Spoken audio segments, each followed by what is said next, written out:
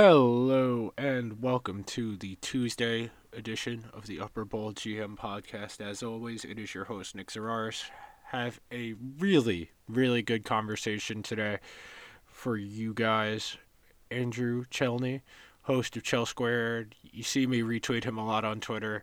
He's a fellow diehard hockey fan, and we had a really nice discussion about what the Rangers can learn from the teams that are already in the postseason. We bounced around from all of the series that have played so far as of the time we recorded. We recorded on Monday afternoon, so we talked a bit about what the Rangers could learn from Boston and Washington, from Minnesota and Vegas, from the Islanders and the Penguins, and of course Florida and Tampa Bay. So we had a really good discussion. If you're a hockey fan who kind of feels like there isn't a great sense of what's going on in practice in the league, that a lot of the people who are driving the conversation, especially in the New York market, are a little bit out of touch. They're very much boomerific in their views and perspectives on what causes success in the NHL, why teams are good. This is the podcast for you, because Andrew and I touch on a lot of the things that I hear people complain about in the coverage of the NHL and specifically the Rangers. So I hope you guys enjoyed today's conversation. But before I get to the show with Andrew, I do have to remind everyone to subscribe to the show. If you are using Apple Podcasts, you are a special one because you could leave a review. If you are on the Apple Podcasting app, you go to the show's page, you go all the way to the bottom. There's going to be 5 clear stars. Hit the one furthest to the right. That's a 5-star review. Beneath that is a button that says write a review in purple letters. If you could hit that, leave me a couple words of encouragement. I'd really appreciate it. If you're on Spotify, Google Play, Stitcher, or SoundCloud, throw a follow button. The show is why. Getting good guests. The NHL playoffs is my bread and butter. It's up there with the NFL draft, with football season, college football season. I really know my hockey, and I've got some good guests lined up for the rest of this week after Andrew. So, all of that said, I hope you guys enjoy today's show. I will see you guys in 1 second. And McDonough looking to spring the break. It's Braden Point! Scores! Braden Point, with a minute 14 left in regulation, has given the Lightning the lead. And as promised, welcome on the host of the Chell Squared podcast, really good Warzone player. How you doing, Andrew? I'm doing well, man. I actually got 2 wins before I came on. How about you, man? I'm chilling. I got my outline together, put together my notes to do the show. But yeah, Andrew's really good at Call of Duty. It's kind of scary when I die, and then I'm spectating him, and then he's got really good quick twitch. I mean, again, during the pandemic, like, what else are you supposed to be doing? So I don't know if really good. I don't know about that. I mean, that might be a stretch, but I mean, I have been playing quite a lot since. I mean, we're kind of all in a pandemic here. So what else are we supposed to do? That's very fair. So you are here to talk about the NHL playoff series that have already started, and we're going to look ahead to some of the ones that are going to start on Monday night, and we're going to tie it to the Rangers in an interesting way that I forget who wrote the column a couple weeks ago, but my idea is pretty straightforward for this episode. We're going to talk about what the teams that are in the playoffs are successful at and how that ties to the Rangers not being successful, whether it's the way the roster is constructed, the style of play, the coaching philosophy, the way they don't use players like Brett Howden. There's a lot of things we're going to touch on in this. So I think I have to start here with you, like I start with every guest, because this show is really about fans and their relationship with sports. What's your relationship with sports been like in your life, Andrew? What was your entry point?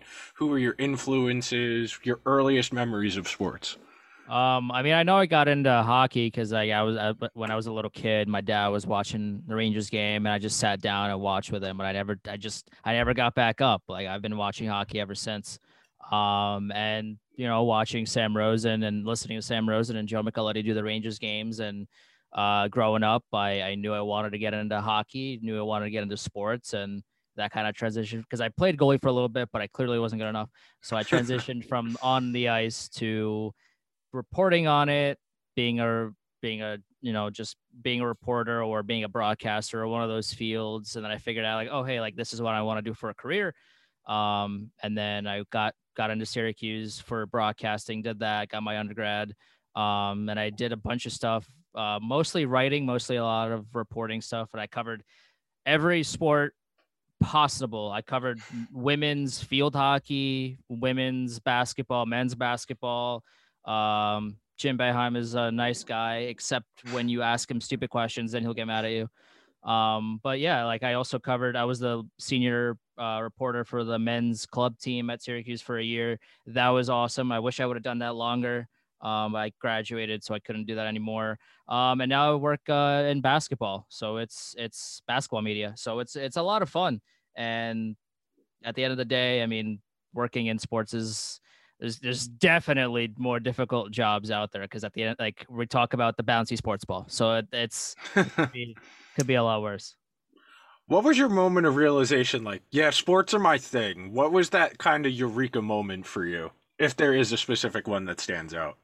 I mean, I don't know, because I've always liked sports. I was crazy about hockey when I was a little kid. Well, I'm still crazy about it now, but especially when I was a little kid, I played the NHL games for so long that my parents started to get concerned because like I would just like if I wasn't at school or if I wasn't like at the park or whatever, just playing around as a kid, like I would be pretty much just be playing NHL and learning everybody's names and playing those games a lot. And I got into basketball, Knicks fan, unfortunately. Fortunately now because they're in the 4th seed and they're gonna be a home playoff team for once in the first like 75 years. So that's a lot of fun. But yeah, I got into other sports in college. But growing up, like hockey was number one for me, and I will talk to the wall about hockey at 3 a.m. Like my friends know that I'm psychotic about it. And it's just something that if I didn't have hockey, I definitely wouldn't be. It's funny because I say that if I didn't love hockey as much as I do, I wouldn't be working in basketball. But it's true because I don't know because hockey got me into sports. So without hockey, like I don't know what I'd be doing right now. It comes across on your podcast. You have a very genuine enthusiasm that you still love hockey, and I feel that as people in sports media get older, they kind of get a little bit more jaded and they kind of just get into that rhythm and routine where I don't want to say they lose the enthusiasm for the sport, but it definitely comes across of more of them doing their job as opposed to people who are a little bit younger in their cycles of their sports media careers like you and I who are still like, yeah, I want to watch 9 hours of hockey, write about it, do a podcast about it, make a YouTube video about it, and just keep talking about it to anyone who will listen. I definitely feel the enthusiasm is there, and it's why your podcast it comes across so well. Well, thank you, man. I appreciate that. And again, like I feel at the end of the day that if you're not passionate about something, then there's a reason for you to be doing it. Whether it be a podcast or anything. Like I do a podcast about hockey because I really enjoy the sport and I really enjoy talking about it. So if you're gonna do something that you think that you're gonna be like, if you do something that you are doing only because you think it's going to do well, then there's no passion behind it. You got to do it with the expectation that no one is listening, but you're just so passionate about it and you love it so much that you're going to do it anyway. Like, that's why you got to get into something as opposed to, oh, well, this is the new thing, I should just do this. Like that's not the reason why you should do it, because people will hear it in your voice and in the way that you do whatever it is that you're doing, that you're not personally invested. And especially if you're going to be behind the mic, you got to be personally invested. Exactly. So the last part of this conversation is the obvious. Are you a realist, a pessimist, or an optimist about your sports teams? I mean, I've been a Knicks fan my whole life, so that's a tough one to answer. But I'm an optimist from that perspective, where like things are finally starting to look up. The Julius Randle was playing at an MVP level, most improved player. That's a lock. RJ Barrett's looking real good. I mean, the Knicks have been looking good. Tom Thibodeau has to be in the running for coach of the year. I think Monty Williams is going to win that one, but Tom is not far behind. And I mean, I'm a Rangers fan at heart, and I grew up a Rangers fan, but obviously as a podcaster that covers the whole league, I love the league objectively. And I say I'm a hockey fan first and Rangers fan second. So, I'm still watching the games with my dad, and we're still rooting, the team on when I'm watching. But it's a lot of fun, and I don't know. I feel like if you work in sports and you don't enjoy sports, then you should get out of sports. You're absolutely right. And I've gone back and forth because this season was a mess from a Rangers perspective. Like you talked about on your last episode of Chell Squared, it was a roller coaster. It was a soap opera. There wasn't much hockey going on. There was only soap operas. So Right. this year, it was the roller coaster. You came into the season thinking, okay, maybe the team won't be that bad. You drop Keandre Miller in for Mark Stahl. You put Lafreniere in for a tertiary piece, and you're thinking, okay, maybe they could be halfway decent. They have that really bad first month where they just cannot buy a goal because Zibanejad isn't playing well, and the team is just like, we're going to keep giving him 22 minutes a night. He's going to figure it out. He's going to figure it out. It doesn't happen. You have the D'Angelo stuff. You have Panarin take the leave of absence. You have Trouba and Kreider both get hurt. You have everybody get fired the last week of the season. You have that really ugly series against the Islanders right before everyone gets fired. You have the Tom Wilson incident. I know I'm probably missing one or two things in there, but this season was really draining. And at times I found myself saying, they're not making the playoffs, and even if they do make the playoffs, they're going to get smoked in the first round. So would it really be worth going through that emotional trauma of a really bad first round exit after what happened last year, where you could tell that series kind of weighed on them? And every single person who's even tangentially involved with what happened last summer constantly refers to, yeah, in the bubble, we didn't play our game. We didn't do what we needed to do. And it led to 1,000 think pieces about toughness and checking, even though, that's what everybody who involved with the team said was the problem, that they got away from their game and tried to hit the shit out of everything, and it's why they lost. So in terms of your emotions for this season, where were you at? Because I know a lot of people fell into the either this year doesn't matter, it's about next year anyway, or you came in like me thinking, all right, I want to see some actual progress here. I mean, there was progress, and I think the expectation of them making the playoffs was strange, to say the least. Yeah. I don't know.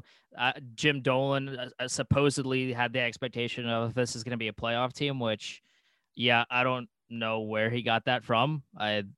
Especially here's like my biggest concern with that is, well, if you had that expectation, then where was that at the deadline? Because there were no trades done to make this team a playoff team.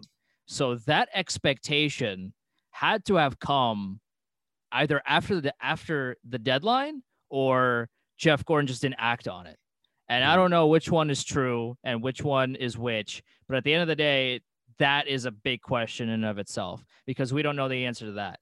And so I didn't think this was going to be a playoff team, mainly because, well, you got Lafreniere, who's barely 18. You got a lot of these kids that are barely 19, 20 years old. I say that's 24 kids, quote unquote kids. But there's so much youth on this team. I think they were the youngest team in the NHL, or one of the youngest teams in the NHL. So, and they still almost made the playoffs. They were right in it until the last week of the season, where they got brutally destroyed by the Islanders, and then that was it. But they were in it for pretty much the entire season. And so that, I feel like, was all you could have asked from that group of guys, because, I mean, again, they weren't, especially in the division that they were in, there was no legitimate expectation, at least from my perspective, that this was going to be a playoff team, because they weren't better than the four that made the playoffs anyway. And these are kids that are figuring out how to play at the NHL level and figuring how to play together. So to me, I didn't see there being a pathway to a playoff spot, but I guess Jim Dolan saw it differently.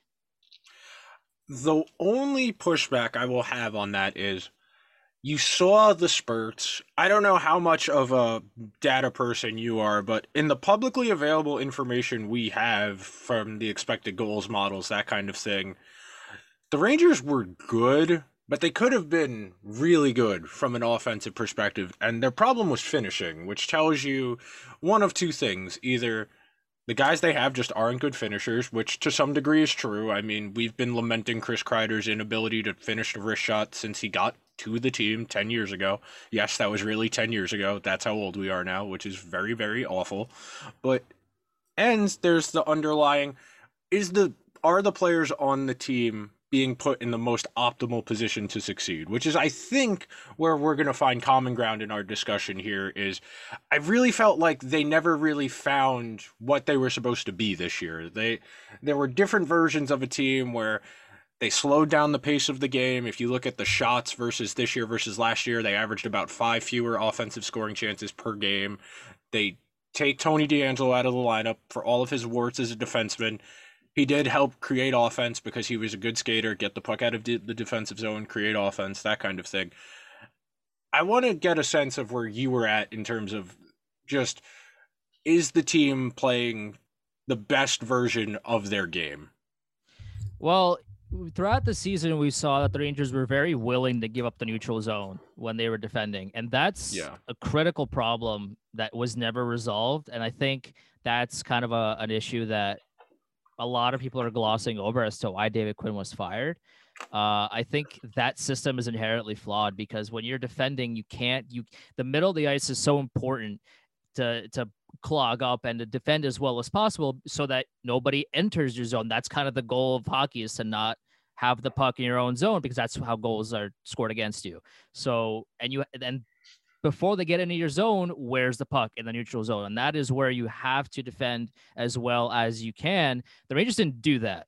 And they were very willing to give teams that lane, and that led to already drawn up plays, already drawn up situations that teams practice. Every team practices neutral zone plays and how to get the puck to where and where do you skate, where does that happen?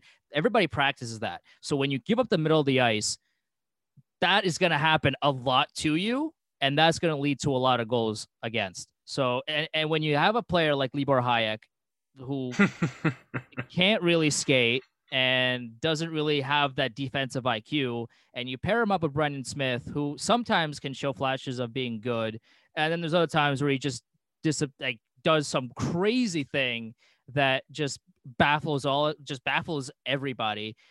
There was a goal earlier on the season where Brendan Smith was it was against Buffalo. I think it was a Jeff Skinner goal where Jeff Skinner was all alone in front of the ice.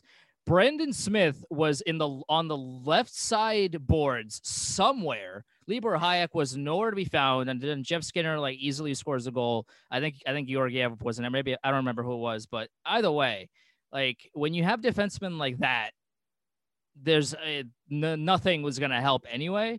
But the neutral zone is really where a lot of the problems really kind of just really highlighted where the deficiencies were in the system itself.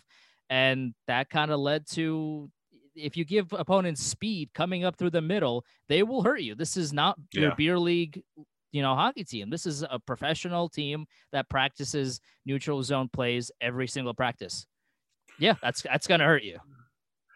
One of the things that you mentioned in there that ties back to your earlier point about the playoff expectations, can you really expect a team that's third pair coming into the year was, Brendan Smith and Tony DeAngelo, or Jack Johnson and Tony DeAngelo, or after you exiled Tony DeAngelo, becoming Brendan Smith and Libor Hajek? No team in the playoffs has a defensive pair that bad. There are some pretty dinged up teams, like even the Winnipeg Jets, who have maybe 2 NHL defensemen in their 6. No team has a third pair that bad. Like you said, no awareness. Hajek constantly looking down at the puck in between his skates, not playing it. Brendan Smith occasionally making flashes of the player he once was, and just a lack of awareness, which really is a good way to tie into what you were talking about in the neutral zone and awareness and being prepared. I really did feel like, I know this was written by a few different people. I think Larry Brooks wrote it. I'm pretty sure Karp in The Athletic wrote it too, that there was the disconnect going on, that the players wanted to do one thing and Quinn wanted them to do another thing.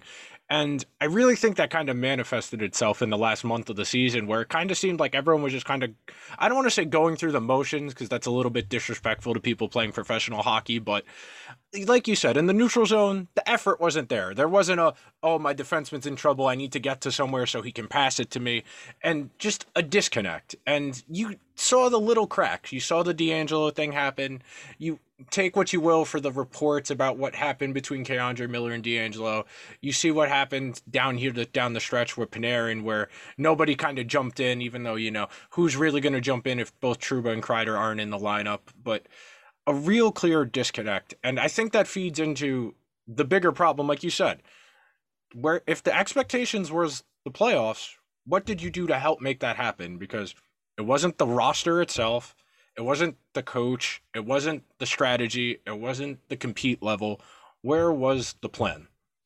I said this when he was first signed, and Jack Johnson being signed was such a clear and bright red flag that Jeff Gordon didn't know how to address the blue line problem. It Yes. was so blatantly obvious because Jack Johnson is far and above. And listen, again, all the love to him in the world. Like, he could be a great person, and I'm not talking about him as a human being. I'm talking about him as a hockey player. My guy doesn't know how to defend. He constantly can't. He's constantly getting beat. Whether it be defending the blue line or defending an on-man rush, this man is constantly getting beat. His offense is literally doesn't exist. And so if you have a defenseman that can't produce offensively and also can't defend well, then I don't know what he's here for. And the fact that Jeff Gordon saw all of his deficiencies and still signed him was a clear red flag that he didn't know how to properly address the blue line. And the reason why Lieber Hayek and also Brett Howland kept playing, and I said this on Twitter multiple times and on the podcast, I believe also, is that, well, he needs something to show for the McDonough Miller trade. The trade, he got a first round pick, that's great, but the two big also pieces, a part of that was Brett Howland, who was a first round pick, and Lieber Hayek, who I also believe was a first round pick.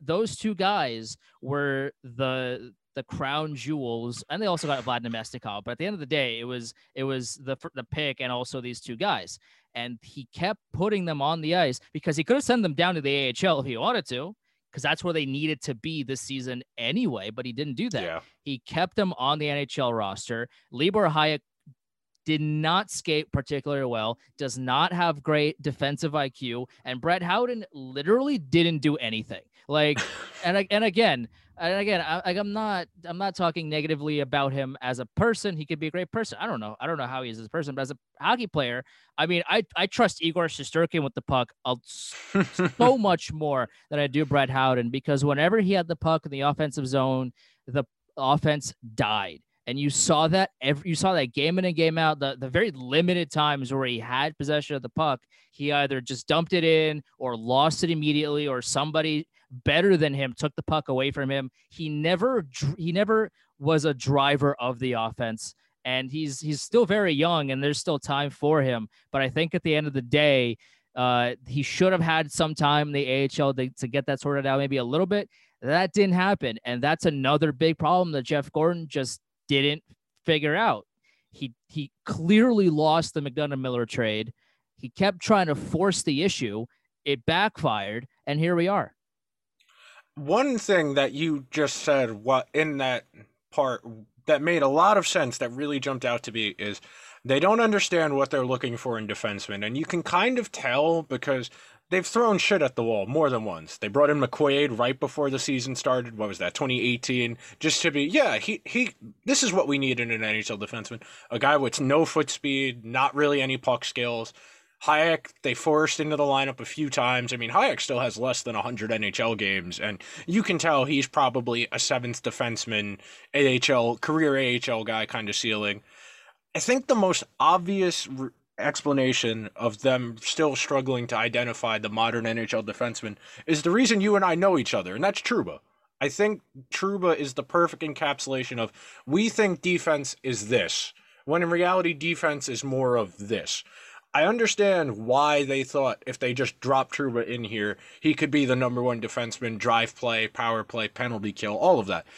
In Winnipeg, that wasn't really his thing. If you go back and look at his time in Winnipeg, he was always the number 2 or number 3 defenseman. He was never the individual driver of play. He was riding shotgun with someone, whether it was on that first pair when they were playing Byfuglien on the offside and him, or when it was with Josh Morrissey. And yes, Josh Morrissey obviously hasn't played as well as he did when he was with Trouba now away from him, but I think Trouba's the most obvious example of what you were saying, that they really don't understand defense, because they bring in DeAngelo. He can create offense, but he can't play defense. And I do think they've gotten lucky. I think you mentioned it quite a bit when you were talking about it with Ryan Mead, that Gorton got lucky a lot here, and that kind of helps his legacy, because Fox kind of forced his way here. Trouba forced his way here, even though he hasn't really worked yet, and we're going to talk about Trouba a little more. But big picture wise, I do think it's the most obvious thing you were saying. The defense hasn't worked, and they still don't really know what they need from their defensemen. The Rangers were just really lucky that Adam Fox wanted to be a Ranger, because if Yeah. Adam Fox didn't want to be a Ranger, well, then who's your number one defenseman?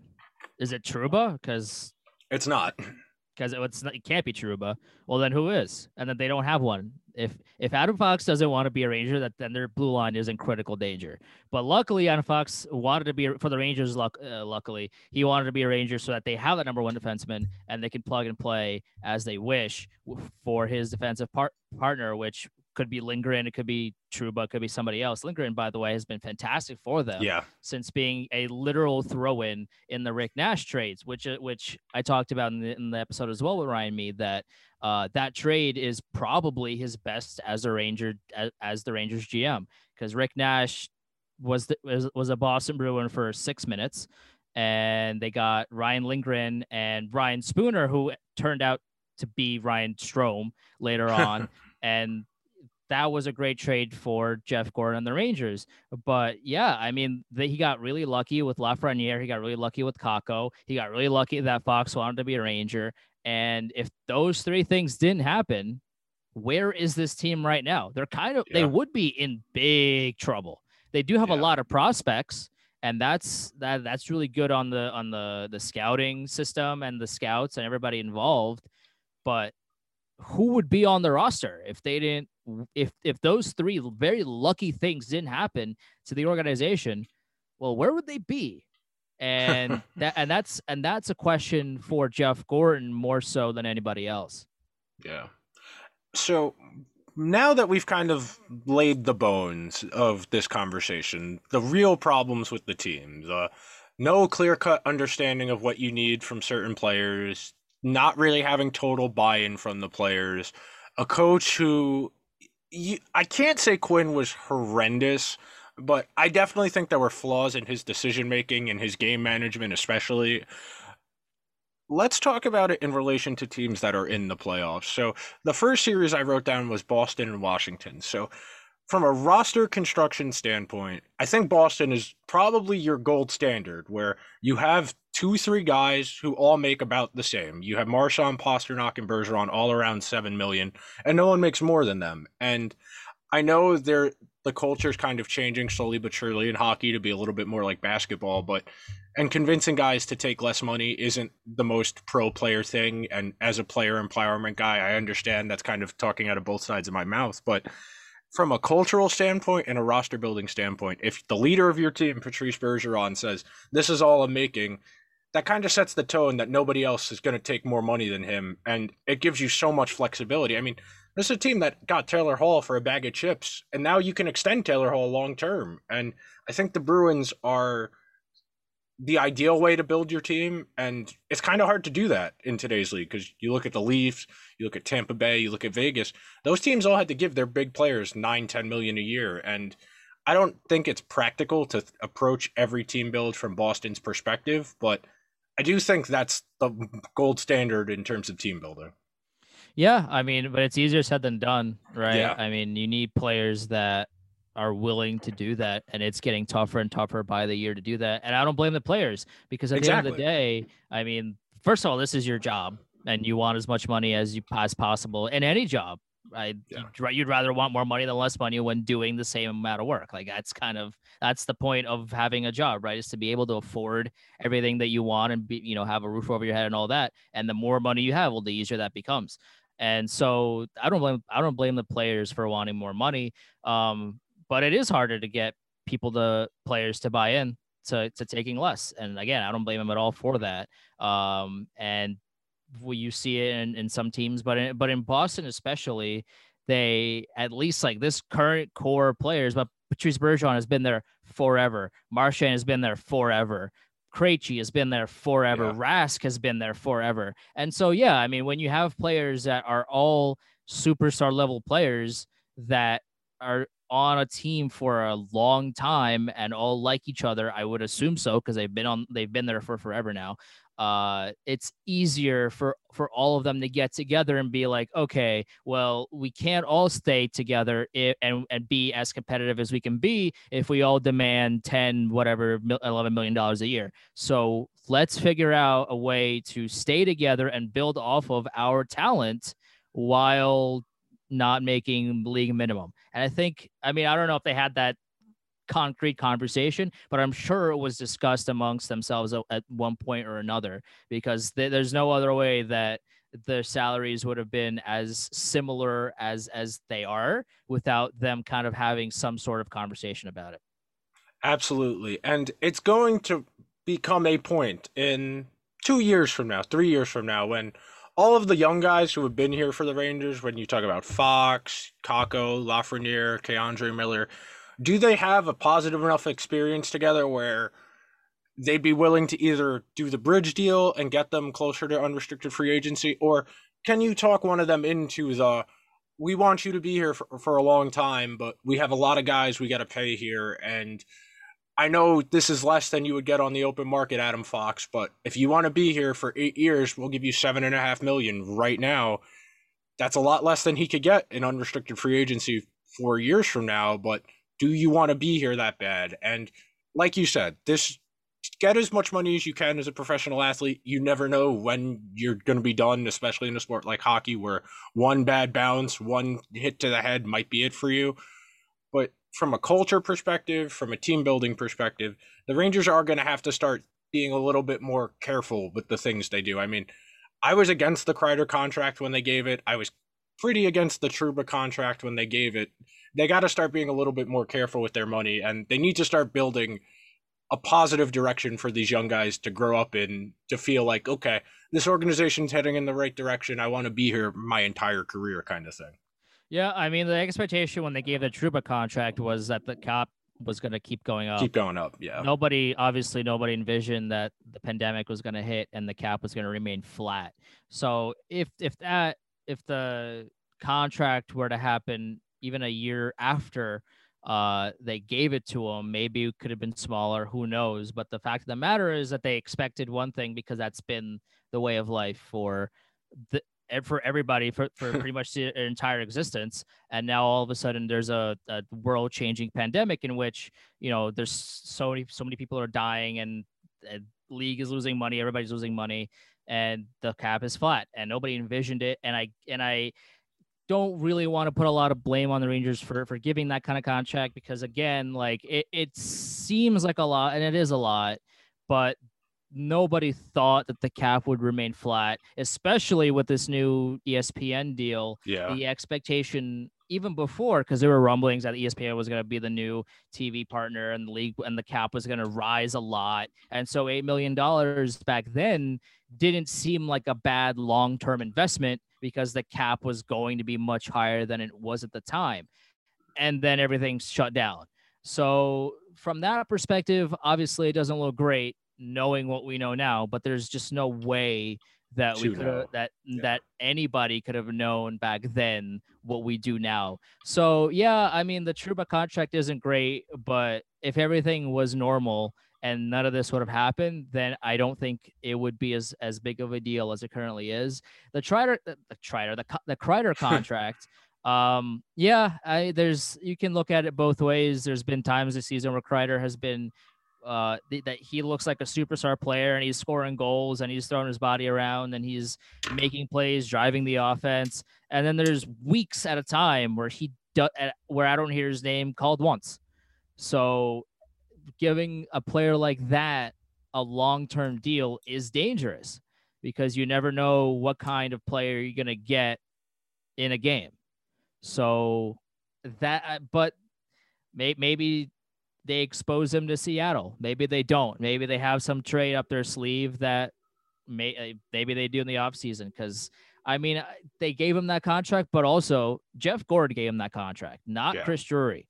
So, and Chris Drury was a part of that decision process, but who's to say that Drury ultimately agreed with that extension? We don't know yet, and we'll know more in the offseason because there's going to be a lot of stuff to get through before puck drop in October probably. But we'll see. We'll know more for sure after the season.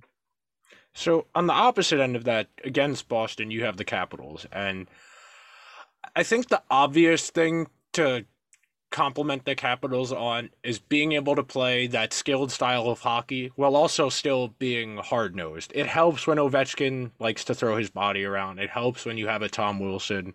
But that team plays that up and down north-south hockey that the old people really like. And I want to say it's more than that, but I think at face value, that is the most enviable thing about the Capitals from a Rangers perspective is all of those guys, when they have the puck on their stick, they know what to do, they know where it needs to go, and they never look out of their depth.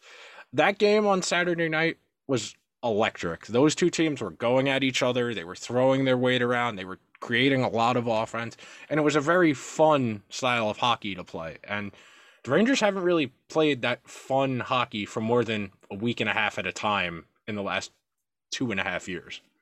Well, yeah, but you also got to think about it. Like Ovechkin's been around the league for forever. Backstrom's been around the league for forever. You got Carlson. You got these guys, Oshie, that have this is not their first rodeo. And I feel like it's difficult to compare these two teams because one is a veteran lineup that has had their core for a long time, whereas the Rangers are clearly in that transition period and now have these very young kids that are learning to play at the NHL level. So, I mean, yeah, as a Rangers fan, if you are a Rangers fan and you watch the Capitals play, it's a lot of fun. Even if you're just a hockey fan and you watch the Capitals play, it's a fun team to watch.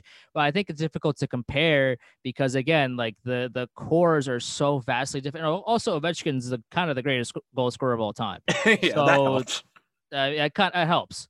And Tom Wilson likes to kill people on the ice. So, and then pretends not to. So it's difficult to compare the teams just because of how different their current trajectories are. Do you think that with time, what the players who have kind of gotten that label of being soft can kind of shed that? Because I feel like you can do that in today's NHL because I know pretty much the consensus of the New York hockey media was Buchnevich is a soft player. This is what he is. He's never going to really get that defensive 200-foot part of his game. And we saw it with time. He figured out the 200-foot part of his game. He was probably their best penalty killer this year. And he kind of does play with that snarl. We see whenever they play the Bruins, he's always the one that if Marchand is fucking with someone, he's the one who's going to go and shove Marchand or cross-check him. And I feel like, to your point, that these guys are so young, I feel like if you give Kakko another year or two, he's going to keep getting a little bit bulkier. He's going to add a little bit of a snarl. Lafreniere is going to come back 5, 10, maybe 15 pounds heavier in the fall from just having NHL nutrition and NHL offseason for a full training cycle. And with time, I feel like, to your point, the Rangers can get closer to the straight line, the hard-nosed guys, just with time and experience, because Buchnevich is a perfect example. First of all, like, nobody ever calls McDavid soft, right? Yeah. Like, McDavid doesn't really hit people, but nobody calls him soft because he's too busy scoring goals. And the thought process is, oh, like this player is soft or whatever. First of all, it's really difficult to shed a label because once a label is placed on somebody, it's really hard for people's idea of you to change. Even if you're a completely different person than you were at the time of the label. People just have their assumptions and it's very difficult for them to change that about you. Whether that be in sports or, I mean, I guess that could be a life thing as well. Yeah. But nobody calls McDavid a soft player, but he's not out here throwing his body around like Ovechkin or whoever, insert player here. He doesn't do that, but nobody has a problem with him because he's too busy putting pucks in the back of the net. Yeah. So the idea is that, Buchnevich is soft, even though he's been one of the best players on Rangers this season. Kakko has turned from a defensive liability in his rookie season to being a bright spot on the Rangers defensively this season in a sophomore campaign. So labels are ridiculous, especially when you're talking about players that haven't played a lot in the NHL. Buchnevich is 26, I think, at this point. But the idea of him being soft is ridiculous. It's just wrong, especially if you watch him play. He's not afraid to throw the body around. He's always in the mix when in terms of fighting. But not every player has to fight. I feel like the idea is every player has to throw their body around. Every player has to be physical, which if you have the puck on your stick, you can't also be physical at the same time, which is the case with McDavid. McDavid doesn't throw a lot of hits. Why? Because he has the puck on his stick a lot and he scores a lot of goals. He doesn't have to be physical. He's not a physical player. And so the idea of, like that person is soft or this player is whatever, like it's ridiculous. And I think we shouldn't think of players as that unless you see somebody actively afraid of going into the corners and going for a puck battle or just constantly getting out of the way of any altercation, then you could say something about that. But this is the NHL. This is not beer league. Like there's no such thing as being soft in the toughest league in the world. It's just that doesn't exist. Hey, I'm in agreement with you. It just really seems like after how the last 2 weeks of the Rangers season ended, that seems to be the prevailing narrative. That, I mean, you saw it after the game, the Wednesday night game against the Capitals. Someone in the media, in the clip I saw, the reporter didn't say the name, but they said something to Smith and was like, the Rangers are viewed as a soft team, and Smith goes, "Do you think we're soft?" And guy goes, "No, I don't think you're soft." Well, then you have your answer. And it really does seem that people get way too caught up in one or two games. Yeah, it was frustrating to see Panarin get ragdolled and no one kind of jump in to help him. And it was frustrating to see them get ragdolled by the Islanders over the weekend. What was that, like 3 weeks ago? But I don't think softness is the problem. I think what prevents that, though? Scoring more goals than the other Exactly. Team. And they couldn't score. That's exactly what I said. Yeah, great. We got into 7 fights. We lost the game 4-2 and never had a chance of winning. That didn't accomplish anything. Exactly. So we're definitely in the same wavelength there. Islanders and Pittsburgh is interesting because I don't think these are, in terms of team building, I do think these are good examples of what a good coach can do. I know in our hockey circles, there's really only like 5 good coaches in the whole league, like Rod the Bod, John Cooper, Trotz. I'd say Mike Sullivan after this season has kind of inserted himself in that discussion, but it's a good way to transition to talking about the Rangers coaching search in relation to this, because both of these teams have really good coaches, and I think this might be the best chess match in terms of strategy of any of these first-round series. Is it Gallant or bust for you? I don't know. I mean, there's pros and cons to a lot of the big names being thrown around. I think the Rangers need an offensively minded coach because of how incredible their offense could potentially be. They need somebody that will allow their offensive pieces to do what they do best, because you saw it with Quinn a lot of the times where, especially because this season was very strange because the Rangers were playing 7 teams the whole season, and yet whenever they faced a new team, they looked totally unprepared for the first half of the game, and it just baffled me because it happened constantly, especially in the first period. They would get demolished by whoever they were playing, and then they figured it out later in the game. But at a lot of the points, it was already too late. So with coaching, you really need somebody that will. You need a perfect package, and that's true for every team. But you really need a coach behind the bench that will drive the offense, because the blue line is coming together, and you just need a better scheme. Because if the scheme is better, then the defense will be better. Because the blue line names in and of themselves are not that bad. If I would imagine Hayek and Smith. I don't know about Hayek. Maybe Hayek stays, but Smith, I don't foresee him being on the team. They probably will get better people to flush out that blue line. But the scheme has to change, and the team if the team can compete in the first periods, that would be great. So with Gallant, I mean, he's definitely an improvement over David Quinn. Is it Gallant or bust for me? I don't really know. Definitely Torts is not part of the equation. Also, Agreed. a lot of like Rangers Facebook is so up in arms about getting Messier the job. Messier's not going to get the job. I don't know who else to tell you God, this. I hope not. Mark Messier is, I mean, you can quote me on this. Mark Messier is not going to be the next head coach of the Rangers. It's just not going to happen, no matter how many times you post on Facebook about it and post memes about it, about the team being soft and Messier is being the ultimate leader. It's not going to happen. It's just not happening. So, and also Wayne Gretzky is kind of the best player of all time. Was he a great coach? I don't think so. So you can't compare the two. And is it Gallant or bust? No. Is he the best option right now? I mean, maybe. That's why Ryan and I were kind of on the same side of we were kind of thinking that he would stay behind the bench for one more season because there really aren't that many great options to replace him. And if, let's say, Gallant doesn't work out, well, then now you're paying multiple coaches to do nothing. So is it Gallant or bust? I mean, I guess, judging off the list of potential candidates, but we'll see. So you definitely feel like offense is the issue. That in terms of Shesterkin and then whoever you get as your backup, and then the names you're bringing along on the back end, you feel like for the team to take the next step, it's going to have to be the offense that figures it out. It's going to have to be, because you saw it throughout a large portion of the season where the Rangers just couldn't get that last goal. They were in a lot of close games, and there's a lot of situations in which they were either tied or down a goal, and they just couldn't crack that one that they needed. And that is really something that the next coach will have to figure out, is how to get them to score that extra goal, to finally crack that ceiling and get them to, because that's really what separates them from taking that next step.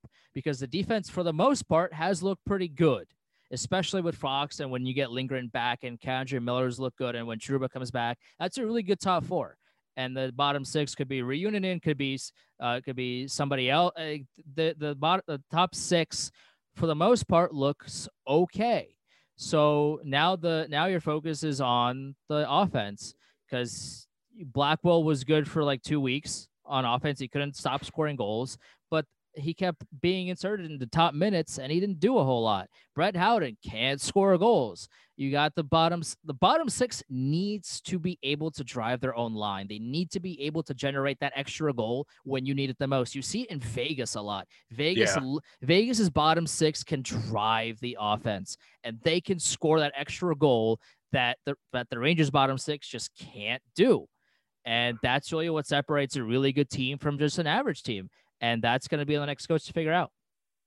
So that's a good way to transition to talking about the Vegas and Minnesota series, because that was a really exciting game. A 0-0 game that goes into overtime is always going to be very, very exciting. And I think it's a good way to talk about, like you were saying, offense. And the thing about Vegas is they come at you in waves. It is just never ending. Those guys are constantly going up and down the ice, and they turn every game into a track meet because they have the legs to do it. And like you said, they have enough guys in their bottom six, the Alex Tuchs of the world, who have enough offensive ability that if you constantly give them chances, eventually they're going to bury one. And one of the things that's really interesting about Vegas is they've done a really good job of prolonging their window. They didn't just take their first year where they made the cup final and say, all right, we're content, we'll figure it out. They've constantly made an effort to keep improving the team and preserving their chances of winning.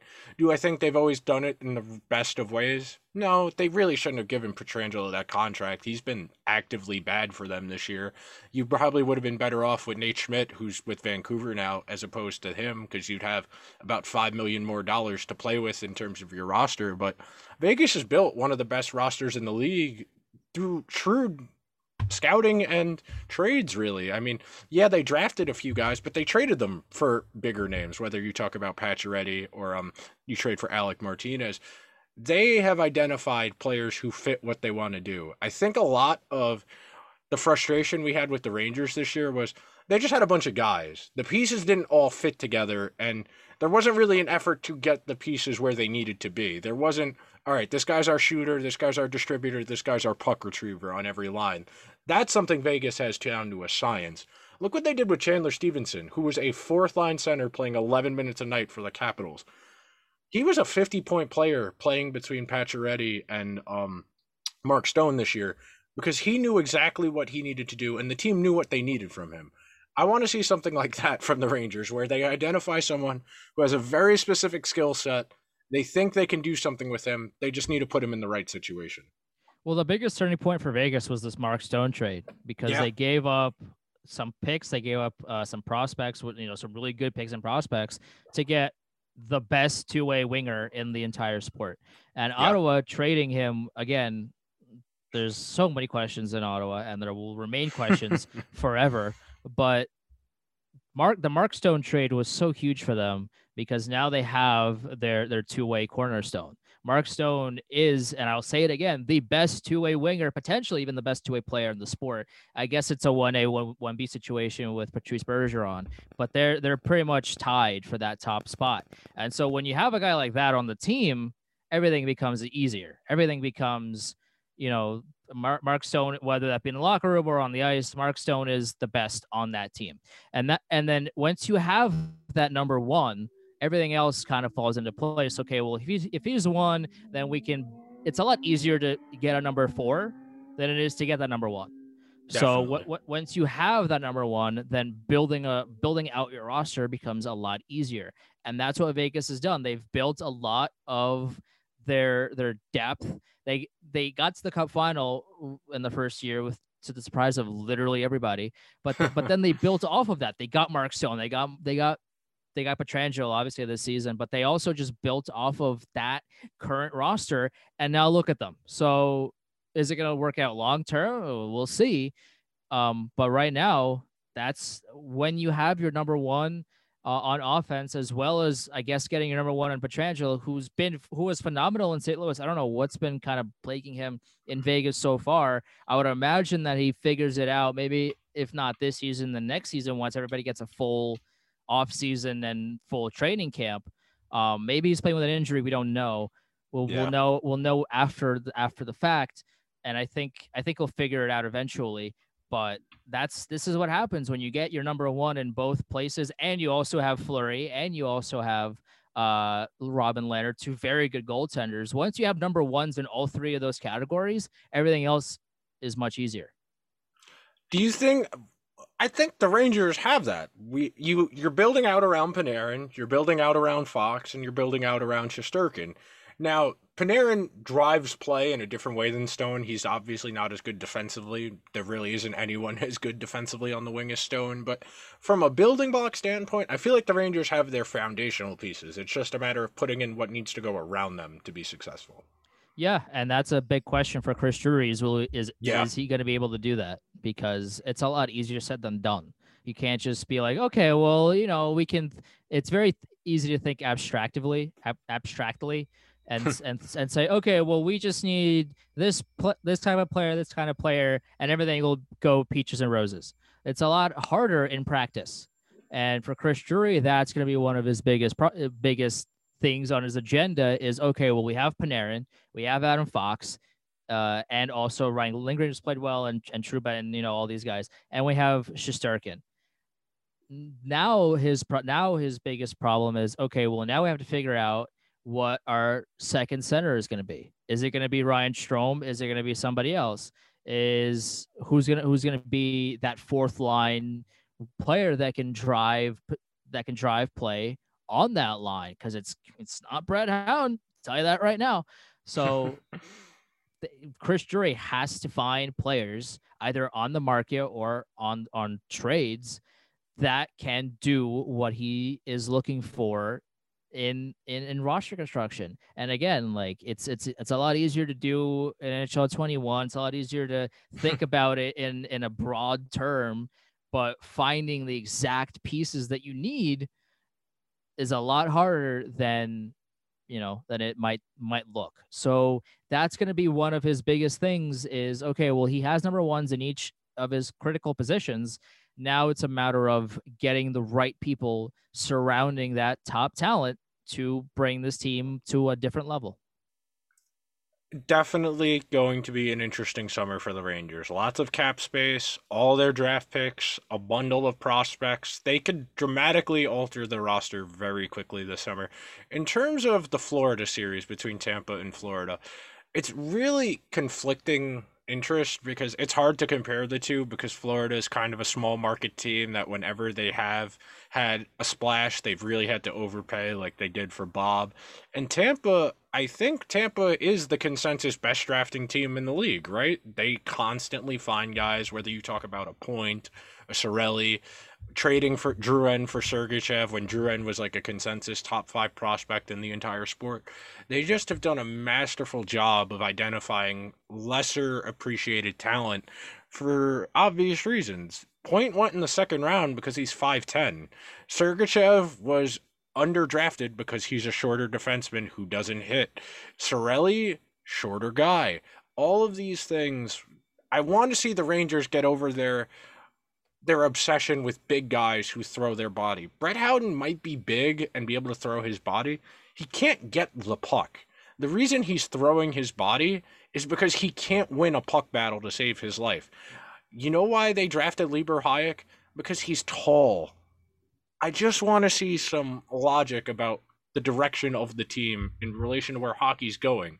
Hockey's just going to keep getting faster and smaller. It's not going to go back to the Dylan McIlraths of the world. You're never going to see a defenseman who's 6'5", 240 pounds go in the top 10 again. You're just not. Yeah, and I mean that's going to be another thing that the scouting spots have to figure out is Tampa Bay has done a really good job of, okay, well, who's the best player? Yeah. That's number one, and maybe like down in the 50s of importance. They're like, okay, well, what are his physical metrics? But the number one critical thing that Tampa Bay looks at is how good can this guy skate? How good can this guy play the game of hockey? How good can this guy score or stop pucks or etc.? Everything else is secondary to them. And I think that's why they've been able to draft so well is because the 200 hockey men trademark, of course, the conversation from them is, okay, well, you need tall guys or whatever, but like it's small guys can't play the game of hockey, which is clearly not true. But it's slowly starting to shift. You see some teams now drafting quote unquote, smaller guys. But like, especially in some sports, and obviously in basketball, size will always matter, especially if you're a center or a power forward. You need to be a taller guy to grab the rebounds. Sure. But in sports like hockey, I mean, what does a 5'10" player not have that like a 6'1" player does? What? Longer bones? Like what? Like what? It doesn't make any sense to me why so many hockey people are still enthralled with the bigger player when you can't, like, size is not going to win you hockey games. To win a hockey game, what do you need to do? Score more goals than the other team. That is mission one. That's it. That's all you need. There's no secondary thing of, okay, well, if you score 3 less goals, but you have 18 more hits, then you still win the game. There's nothing like that. So you need guys that know how to score goals on every line on your team, point blank. That's the end of the conversation. Because if you don't, then you don't score enough goals and you lose the hockey game. That's it. So when people finally get on board with that, then we'll start seeing more draft strategies like Tampa Bay. Until then, Dylan McIlrath. I don't know. Hey, you are preaching to the choir. The perfect example. They were so fed up with Howden being bad, they moved him to the wing. They had Kevin Rooney playing center. You know who they could have played on that wing? They could have played Kravtsov a week earlier, but they waited, and Kravtsov can actually drive play. And you saw it with 2 anchors on the line with him. He was able to keep them around 50% of the scoring chances because Vitaly Kravtsov actually knows how to play hockey. He is not just a guy with some size. Yeah, he's a taller guy. I think he's 6'1", 6'2", but he can actually play. I want to see the Rangers make a conscious effort to have a fourth line that can play. It'd be nice if they can hit and do the things of a checking line like the Blake Colvin, Barclay Goodrow, Yarny Gord line did for Tampa, but I just want to have a line that can play, not 2 anchors and someone trying to drag them around. And It's weird because we've seen the Rangers have good fourth lines in recent history with the same brain trust. The same brain trust, I mean, Gorton was the assistant GM at the time, but the same brain trust put together the Dom Moore, Derek Dorsett, Brian Boyle fourth line, which is the ideal fourth line where, yeah, they can throw the body around, but they can actually play hockey. And I just want to see the Rangers take a step in that direction as opposed to the let's get Ryan Reeves in here to play with Vitaly Kravtsov and Kevin Rooney. I want to see good decisions, not I'm trying to think of what the word is. Stubborn decisions also. I mean, I'll bring it back to Call of Duty here real quick, right? Like if you're playing Warzone and you're playing with a team, would you rather your teammates not be able to win a gunfight, or would you rather them be able to win a gunfight? It's the same thing in hockey. Do you want a star player to play with two other line mates that can't score by themselves, or would you rather have somebody there that can kind of do their own thing and you don't have to worry about them every single minute and not have to hold their hand? It's the same process where you need players on the team that you don't need it's not like kindergarten where everybody's holding hands walking together on a straight line. You need people that can do their own thing, that can within the game, and you don't have to be watching them every second and worrying about what they do next, because you trust them to be able to do their own thing and do it well.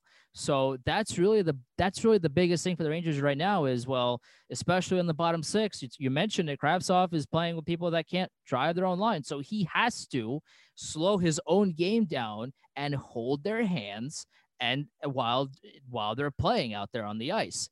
If you give Kravtsov better line mates where he doesn't have to do that, you'll see how much better Kravtsov is going to play and the rest of the line is going to play, because now they have their own fluidity. They have their own style of play and nobody is anchored down by anybody else. We're in the same opinion here. Before I get you out of here, Andrew, I've asked every single person who's come on during the playoffs this question. What is the ideal playoff series you would like to see purely from an entertainment perspective? That's a tough one for sure. I mean, I would imagine that Colorado and Vegas are going to meet, and that's going to be an incredible series. I mean, there's going to be a lot of series that, especially early on, that are just going to be so much fun to watch. Toronto and Montreal is going to be such a fun series to watch. I did pick Toronto to beat Montreal, but I also picked Edmonton to beat Toronto. I did too. After that round, which, I mean, again, don't tell Leafs Twitter, or maybe do, but like, I that's gonna be a fun one. Ultimately, I picked Colorado and Tampa Bay to make it to the final with Colorado winning. But I think a lot of these series are going to be we saw it. Florida and Tampa Bay was electric. The perfect hockey game. Maybe some better officiating next time would be great, but the in terms of the play itself, you couldn't ask for more. That game was so back and forth, so much fun to watch. Minnesota Vegas, there was one goal scored, but the game was so much fun to watch. It was 200 feet for 60 plus minutes. I mean, that game was incredible. So in terms of dream matchup, I think we're already seeing some dream matchups. We're seeing Tampa Bay and Florida play for the first time ever in a playoff series. That's been incredible to watch. We're seeing a lot of these really, really great matchups, and I think we're only scratching the surface as to what is to come. The ones I've gotten Vegas, Colorado a lot. I've gotten a cup final of Colorado and Carolina, Colorado and Tampa. I've gotten a few people say the Oilers and the Leafs in the conference final to be the team to come out of the North. That has a lot of potential for some fun, mostly because the Toronto media doesn't handle that stuff well, especially if the Leafs were down 3-2 going into Game 6. I think there'd be actual chaos in the streets. Like you said, this is a great time for hockey. As the game has gotten to this more speed and skill-centric style, it's never been more appealing to watch, even on TV. Like, yes, hockey is the best sport to see in person, but even on TV, last night's game, the Florida-Tampa game, that translated really well to TV. That was exciting as hell. And it's good we've gotten rid of some of the boring people who have dragged on broadcast. So the fact Mike Milbury isn't calling games makes the broadcast that and being much racist better. on TV. Yeah, I mean that's Yes. that's yeah. openly racist. Okay, like this isn't even like Mike Milbury factually openly racist on national TV. The fact that he's not doing that anymore, yeah, I mean that's good. I'd say personally. It definitely helps make the broadcast more enjoyable for everyone. Andrew, would you like to plug Chell Squared before I get you out of here? Sure. Chell Squared is on every possible streaming platform, and if it's not, let me know and I'll put it on wherever that you listen to podcasts on. It's an NHL podcast where it's not just Rangers. I had Ryan Mead on, and we talked a lot of Rangers last episode. But every episode is something different. I've had Brett Hull on the show. I've had Pat LaFontaine on the show. I've had Bill Clement on the show recently. So there's every episode is something in its own right. And whether that be, let's say Brian Mudryk I had on a little bit ago to talk Montreal. There's somebody I bring on somebody cool to talk about their team, or if it's somebody really cool like LaFontaine, where it's about their career and everything broadly. So it's super cool. Also sponsored by Manscaped, of course. You got to plug code CHEL, CHEL, for 20% off and free shipping on your order. But it's hockey talk, man, and it's as professional as it gets. I got good people on, and we talk some hockey. So I try to do it every week. I have been slacking a little bit, but with work and everything else, it has been a little bit difficult to do that every week. But I'm trying my best to get it out every week. But some really good people on the show, man. I don't get just anybody. It's really top shelf people, and we talk hockey. It's fun. It is, like I said during the first part of the conversation, you can tell how much Andrew loves hockey. It comes across in his show, and it's a really good. It is not the conventional. So much of the hockey landscape of North America is driven by like 3 podcasts: the one that shall not be named, 31 Thoughts, and that's really it. If you want to say Dmitry Filipovic's for analytics talk, but just to hear insightful hockey conversation is very hard to do, and it shouldn't be. And you, like me, are just trying to make the discourse a little bit smarter, help everybody understand the game a little bit better. And it's why I like your show so much. Thank you for coming on, Andrew. I appreciate you saying that, man. Anytime. I will see you guys tomorrow. We are going to be talking about the Minnesota Wild with my friend Mackenzie and just how much fun Kirill Kaprizov is to watch. I will see you guys then. Have a good one.